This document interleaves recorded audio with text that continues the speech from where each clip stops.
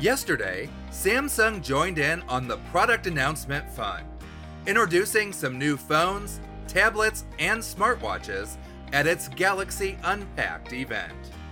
Here's the rundown on the latest devices from the Korean tech giant. For Personal Tech Media, this is 2 Minute Tech. I'm Jim Herman.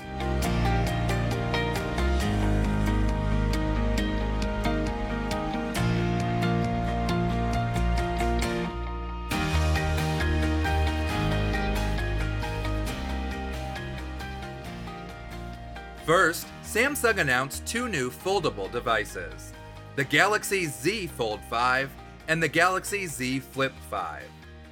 The Fold 5 boasts a thinner and lighter body, thanks in part to a redesigned hinge that allows the phone to fold without a gap.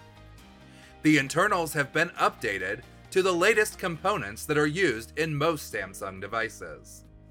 However, outside of those changes, there's little that will convince a Fold 4 owner to upgrade to the Fold 5.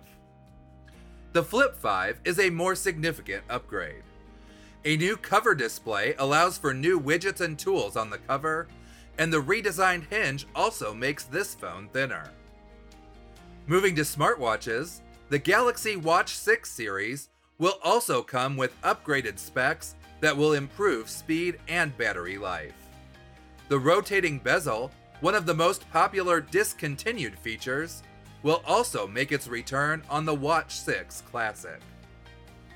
And finally, Samsung announced the Tab S9 line of tablets. The cheaper Tab S9 has an improved display, and all three of the models boast updated specs. The most expensive S9 Ultra will also come with a quad-speaker sound system. Samsung will release all of its new devices on August 11th, and pre-sales are now available through Samsung site and at Amazon.